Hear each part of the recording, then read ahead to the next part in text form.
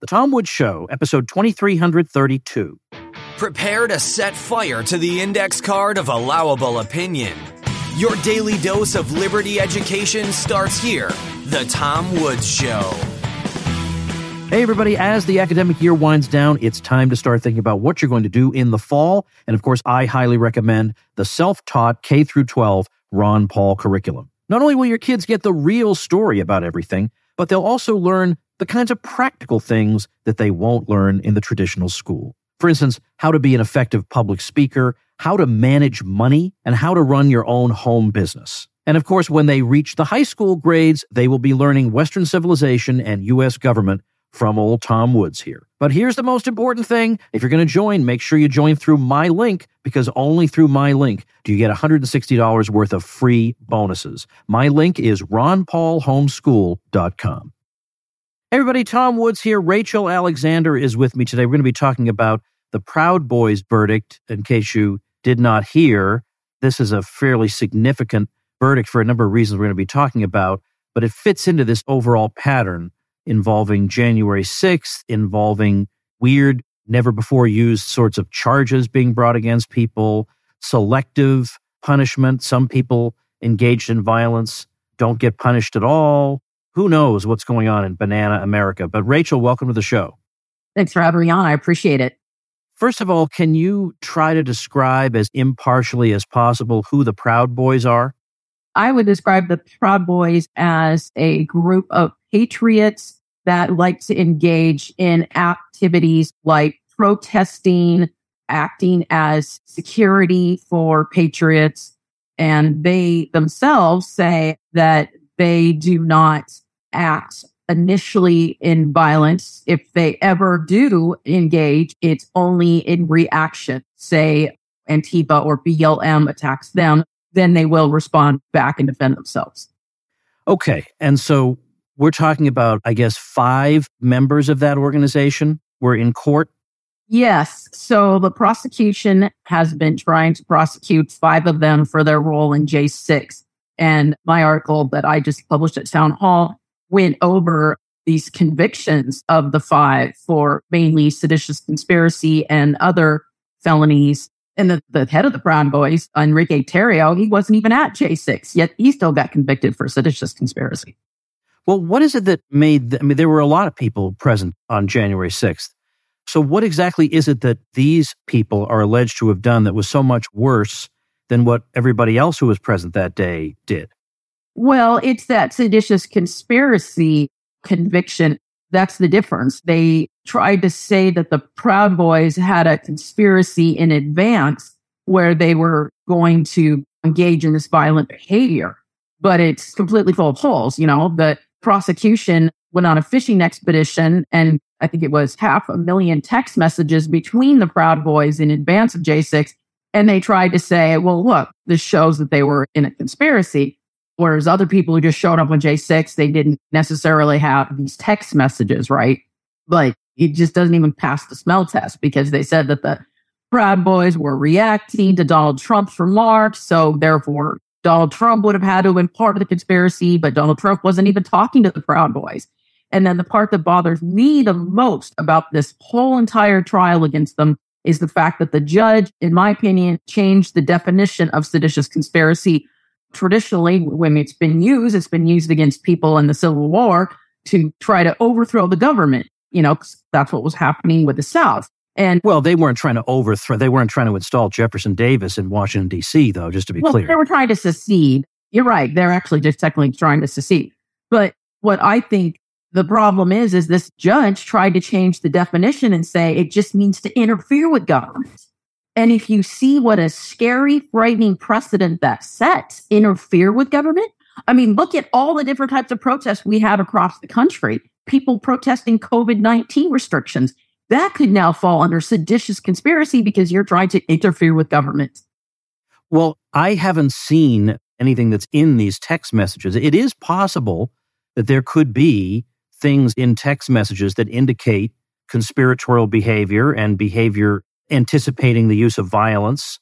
So was there, in fact, anything like that in the text messages?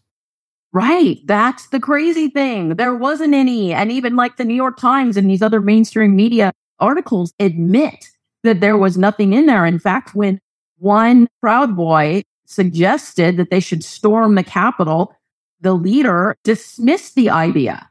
So the fishing expedition didn't even come up with anything. But the fact that some of the text messages had been deleted, so the prosecutors were not able to look at them.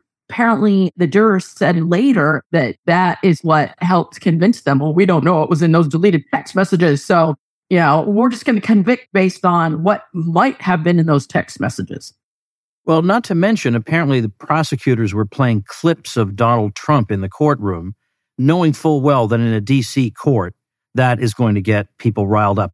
This case is part of a general trend whereby it should be becoming obvious to people that finding an impartial jury, which has never been easy, is becoming borderline impossible as all aspects of life are becoming politicized. And you have to take a political side on every issue. And if somebody comes before you and you're a juror and is accused of X, Y, or Z, the political ramifications of it are never far from your mind. And of course, the prosecutors want that to be the case. They want to play on your visceral hatreds that derive from politics. And so it seems as if the Proud Boys, it's almost impossible that there could be anybody who would view them impartially in that kind of setting, in that place. Right. And everybody knows it would have been the best solution for that case to have been transferred to a fair jurisdiction. Doesn't need to be a right-wing jurisdiction, but a fair, half Democrat, half Republican. That would have been the obvious thing to do if you wanted to have fair trial. And despite, I think it was 16 requests by the defense to have it transferred out of Trump-hating DC, the judge denied every single one of them. And, I went over the jurors, how 6 of them had actively participated in left-wing activism. Not a single one appears to be conservative. One of them was actually going around saying the most vile stuff about Trump and trying to claim all these conspiracies about, and that's what another juror said. And the remarks they use from Trump, we've all heard them, stand back and stand by, or it will be wild if you come to J6. This is typical Trump behavior. Nobody for a second thinks that Trump is trying to get people to overthrow the government. It doesn't even pass the smell test. It's just, I would say it's laughable, but it's not, because people are in prison over this. But right, Trump was not part of a conspiracy. No one really believes, even the left in their hearts doesn't believe Trump was calling for violence. What's the potential sentence that somebody would face after being convicted of a charge like this? I didn't look into that very extensively, but I do know that it could be up to 20 years in prison. Yeah, I heard the same thing. I heard potentially 20 years. So we'll wait and see. But the way this has been portrayed after this decision was handed down, it's, okay, now look, now we got another one. Now we have to take this, given that we've established through these convictions that there was a seditious conspiracy, because that's what the jury found. Well, how could there be such a conspiracy without the participation of the ringleader himself, Donald Trump? So now we have to take it to him. So all along, really, he's the target of all this, it sounds like. Oh, yeah, absolutely. One of the tactics of the left is you take down the easy guys, the fall guys, the low-hanging fruit, the collateral damage first, because they're not wealthy, they're not networked, they're not as savvy. They're going to be easier to destroy. So that's all they're doing. They're just going for the lowest rung first. And Trump can't really do much to help them because he's under prosecution himself. If he tries to get involved defending what they did, which is obviously, a little more serious than what he did, forcibly or getting into the Capitol the way they did, is going to be considered worse than him saying stand back and stand by. So he can't even jump in and do anything. He has to just sit there and watch them take out person after person. And I believe they're just going to set this precedent with the Proud Boys, and then they're going to start coming after the rest of us who are less likely to engage in violence. But once you've already set that precedent, it can be construed so broadly that you can ensnare totally peaceful people like myself. Let's say I show up at some politician's home to interview him. They're going to say, okay, now Rachel's engaging in insurrection because she's interfering with this politician's ability to conduct his business. You see where this is all going? There were some let's say, irregularities around the case? Like, for example, the FBI agent deleting and withholding messages and stuff like that. Can you talk about that? Yeah, this is just outrageous. Me as a former prosecutor, I really had a hard time with this. So this FBI agent on the case was caught deleting and withholding over 1,000 Excel rows of messages she had written, but absolutely nothing happened to her. In a lot of prosecution cases, the whole case would have been thrown out for something that nefarious. And then one of the messages included a directive from FBI personnel to the agent to destroy 338 pieces of evidence. And not only did the judge refuse to let the defense cross-examine the agent over it, but he refused to let the jury see 80 of those lines. So this is the worst case where there should be a mistrial. The judge should be removed from the bench. And if the parties had been reversed, I guarantee you that's what would have happened. But instead, this was just all allowed to happen. It's no big deal. Well, we can't know this for sure, but I think your speculation seems to be fairly on target in the article that you wrote on this. I'll have it linked on the show notes page, tomwoods.com/2332, where you say, judges don't dare to treat those prosecuted for J6 like regular Americans prosecuted for protesting, since they don't want to be forever known the rest of their lives as election denier judges harassed everywhere they go. And that's an interesting point because we are, I think, taught to think of certainly Supreme Court justices, but also judges at large, as being kind of above and beyond politics. They're impartial. They're just there to hear the facts and to preside over the administration of justice. But the fact is, they're human beings just like the rest of us. They're subject to the same ability to be intimidated. They're subject to the same concerns for their own lives and are just as likely as anybody else to be influenced by these factors. Yeah, I linked in my article to an entire other article I wrote just focusing on why judges don't want to ever rule that there was like voter disenfranchisement of Republicans and other things related to the 2020 election and also the 2022 election here in Arizona. What it is these judges craft this reputation for themselves. They've spent years trying to create this impression that they're very erudite and scholarly, and there's very little about them on the internet. They've got such strict rules that they can hardly ever do anything or say anything. They can't get involved in politics. And so when you look up their name, you hardly find anything, maybe one or two decisions, which are usually not very controversial decisions. So once a judge sticks his neck out and rules on one of these types of cases, that judge is permanently going to be known for that the rest of his or her life, career. And the way the left is with harassing these judges, they go somewhere in public in a restaurant, they're going to be harassed. Their family's going to be harassed. They're no longer going to get invited to speak on panels. They're going to be kicked out of a lot of the things in their professional life that they've been doing and all the people they hang out with. You know, you go play golf, your buddies aren't going to want to talk to you anymore. And their jobs could even be in danger. Some of these judges can get voted out. Like here in Arizona, the left targeted 2 judges and got them voted out in retention elections in Maricopa County this last fall. That's never happened here. Judges don't get voted out in retention elections. And they're coming for Arizona Supreme Court judges in 2024 now. So, of course, those guys are scared to rule on Carrie Lake's election challenges because they're going to get voted out. The left will start a campaign. So this is what's going on. My dad was a judge, so I understand this more than most people do. I used to represent judges when I was an assistant attorney general for Arizona. So I see all the inside stuff that other people don't, and I can talk about it, unlike most lawyers, because I'm not a registered member of the bar anymore. Whereas if you're a registered member of the bar, there's actually a ethical rule, which I believe is a violation of the First Amendment, that basically says you're not allowed to criticize judges. So no one's going to write that article that I wrote about why judges do what they do. Hey, folks, message from our friends at Crowd Health. You know, when you make a monthly payment on your house or your car or whatever, pretty transparent. You know exactly what you're getting. But then you make this crazy monthly payment for your health insurance, and it's not even exactly clear what they're going to honor, what they're not going to honor. You know, you're going to have red tape to deal with, crazy claims processes, everything.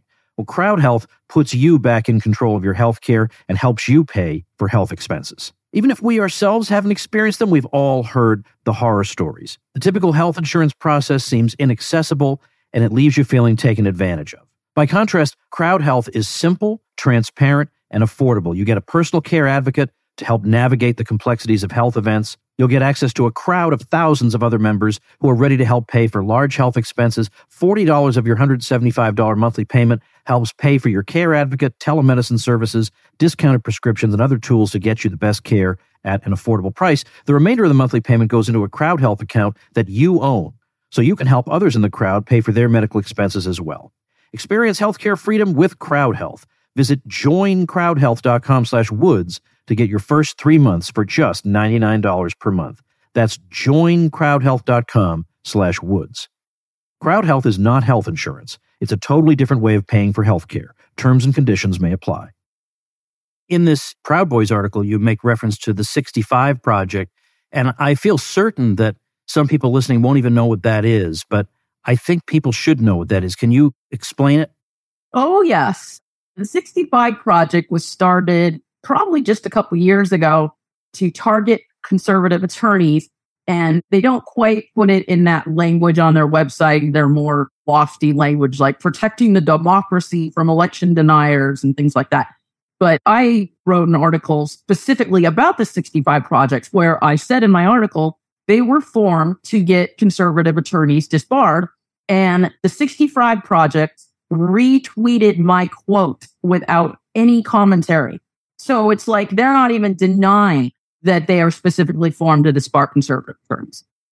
I don't know that there's anything like that on the other side, because I think in a way, conservatives are kind of fighting with one hand tied behind their backs in the sense that they still kind of have this nostalgic sense of an America in which, yeah, we had some divisions, but when it came right down to it, we were all Americans and this, and they still kind of feel like that's still in play.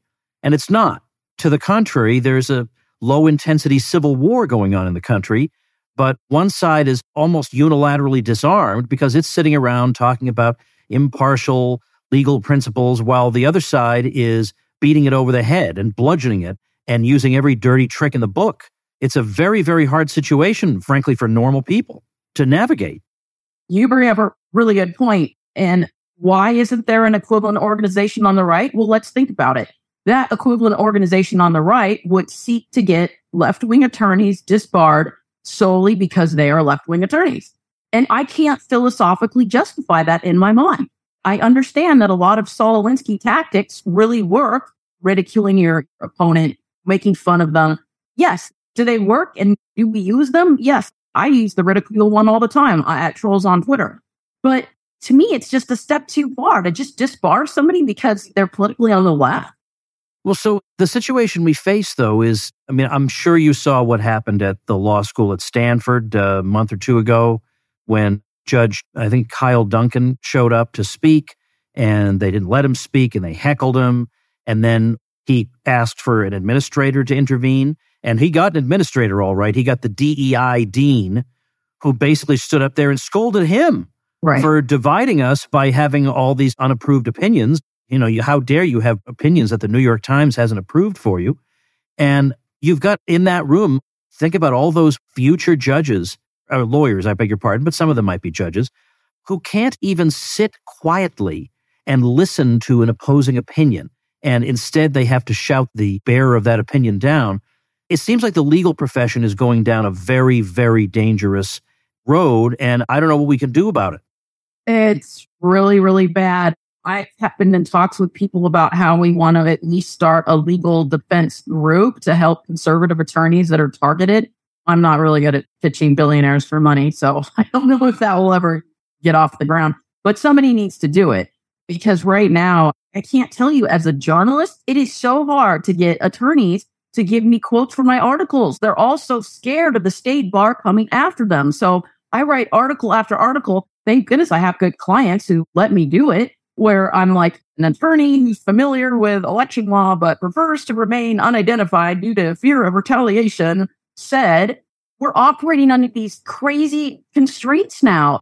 Look at Carrie Lake's lawsuit. Her main attorneys representing her aren't even election lawyers, because no election lawyers dare take it on. And the election lawyers that I know, most of them are either under investigation by the state bar right now. They've been disciplined, or there's bar complaints ongoing against them right now. I mean, all the conservative lawyers are under siege.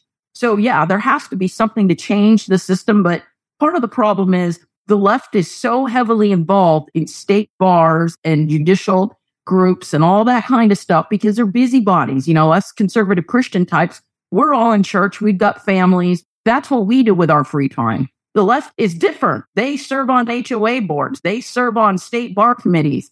My recommendation is we are just going to have to suck it up and we're going to have to start joining those obnoxious state bar committees. Well, I agree. I mean, obviously, you have to fight back and you have to go where the fight is. So I agree. But now, in principle, forget about how plausible it is. Forget about whether it's achievable. Just in principle, I want to know, in principle, could you see an argument for just getting rid of the bar altogether? That it's just a cartel device. I have been fighting to get rid of mandatory bar associations since 2010. You can't get anywhere. No, you can't. But I was just wondering if I would scandalize you by even offering that opinion. Oh, like you shouldn't even say it because they'll come after you now? No, I just mean because I don't know if people in the legal profession even think that way. If they've ever even thought, it would be like me saying we should get rid of the American Medical Association to a doctor. He'd think I'd lost my mind. So I was just wondering if that would seem a step too far for you. Well, for the lefties, of course. I mean, they're all about we all need to rule everybody's lives and run everybody's lives. So they wouldn't understand that. But like here in Arizona, for example, we're a right to work state. There is no reason why attorneys should have to be a member of a union in order to practice. Attorneys are fundamentally different from doctors. Doctors, you could kill somebody if you make a mistake, malpractice. Attorneys, that's completely separate. And there's no reason why the Arizona Supreme Court can't oversee attorneys, right? Like that's how other states that don't have mandatory bar associations do it. They just put attorney discipline and stuff under the Supreme Court. And the Supreme Court is elected. So you at least have a little bit more chance of a fair treatment under the elected Supreme Court justices than you do this bar association, which is just the most horrible quasi-hybrid it's ostensibly private, but it's given this monopoly by the government. So you can't do public records requests. You can't, there's no sunshine. It's all secretive stuff that goes on. And it's just the absolute worst entity over lawyers. I mean, they came after me in 2010 and suspended my law license for 6 months merely because I was trying to take on corruption when I was the Maricopa County Deputy County Attorney. I want to be realistic with my audience, but at the same time, I always hate to wrap things up on a negative note. I don't want people to think everything's hopeless because sometimes it does seem hopeless, but I guess my temperament just doesn't run that way. I always feel like there's hope. I always feel like there are things we can do, that trends will sometimes undo themselves or whatever. Is there anything apart from the existence of the Federalist Society that you can point to indicating that maybe there's a light at the end of this particular tunnel, or are we just in for a really dark time? Okay, well, as I said, I think we need to start infiltrating state bars, and I think people are going to wise up and do it. So we're going to have some progress there. But overall, here's what I say that's more positive. Back in 2016, I thought the country was going to hell in a handbasket. And what happened? Donald Trump got elected president. So we never saw that coming. And then I never thought abortion would be reversed in my lifetime. And then look what the Supreme Court did a year ago. So that happened. And then finally, look at what happened when Elon Musk bought Twitter. Twitter is the most powerful media platform in the world, and it is actually fair to conservatives. My followers are soaring. I've never been this popular. Before, I was shadow banned as a conservative reporter. So those are three major events in the United States that have showed the tide can be turned. So there is some hope that even in the legal system, something is going to change down the road. Do you have a link you would recommend for people who want to follow you? Yeah, definitely follow me on Twitter, Rach_IC. My personal website's Intellectual Conservative, and I write for Town Hall and also the Arizona Sun-Times. Okay, excellent. I'll have some links up on the show notes page. Again, that's tomwoods.com/2332. Well, I appreciate the conversation, Rachel. Thanks so much. Thank you for having me on. Bye. And thank you, ladies and gentlemen. Become a smarter libertarian in just 30 minutes a day. Visit tomwoods.com to subscribe to the show for free, and we'll see you next time.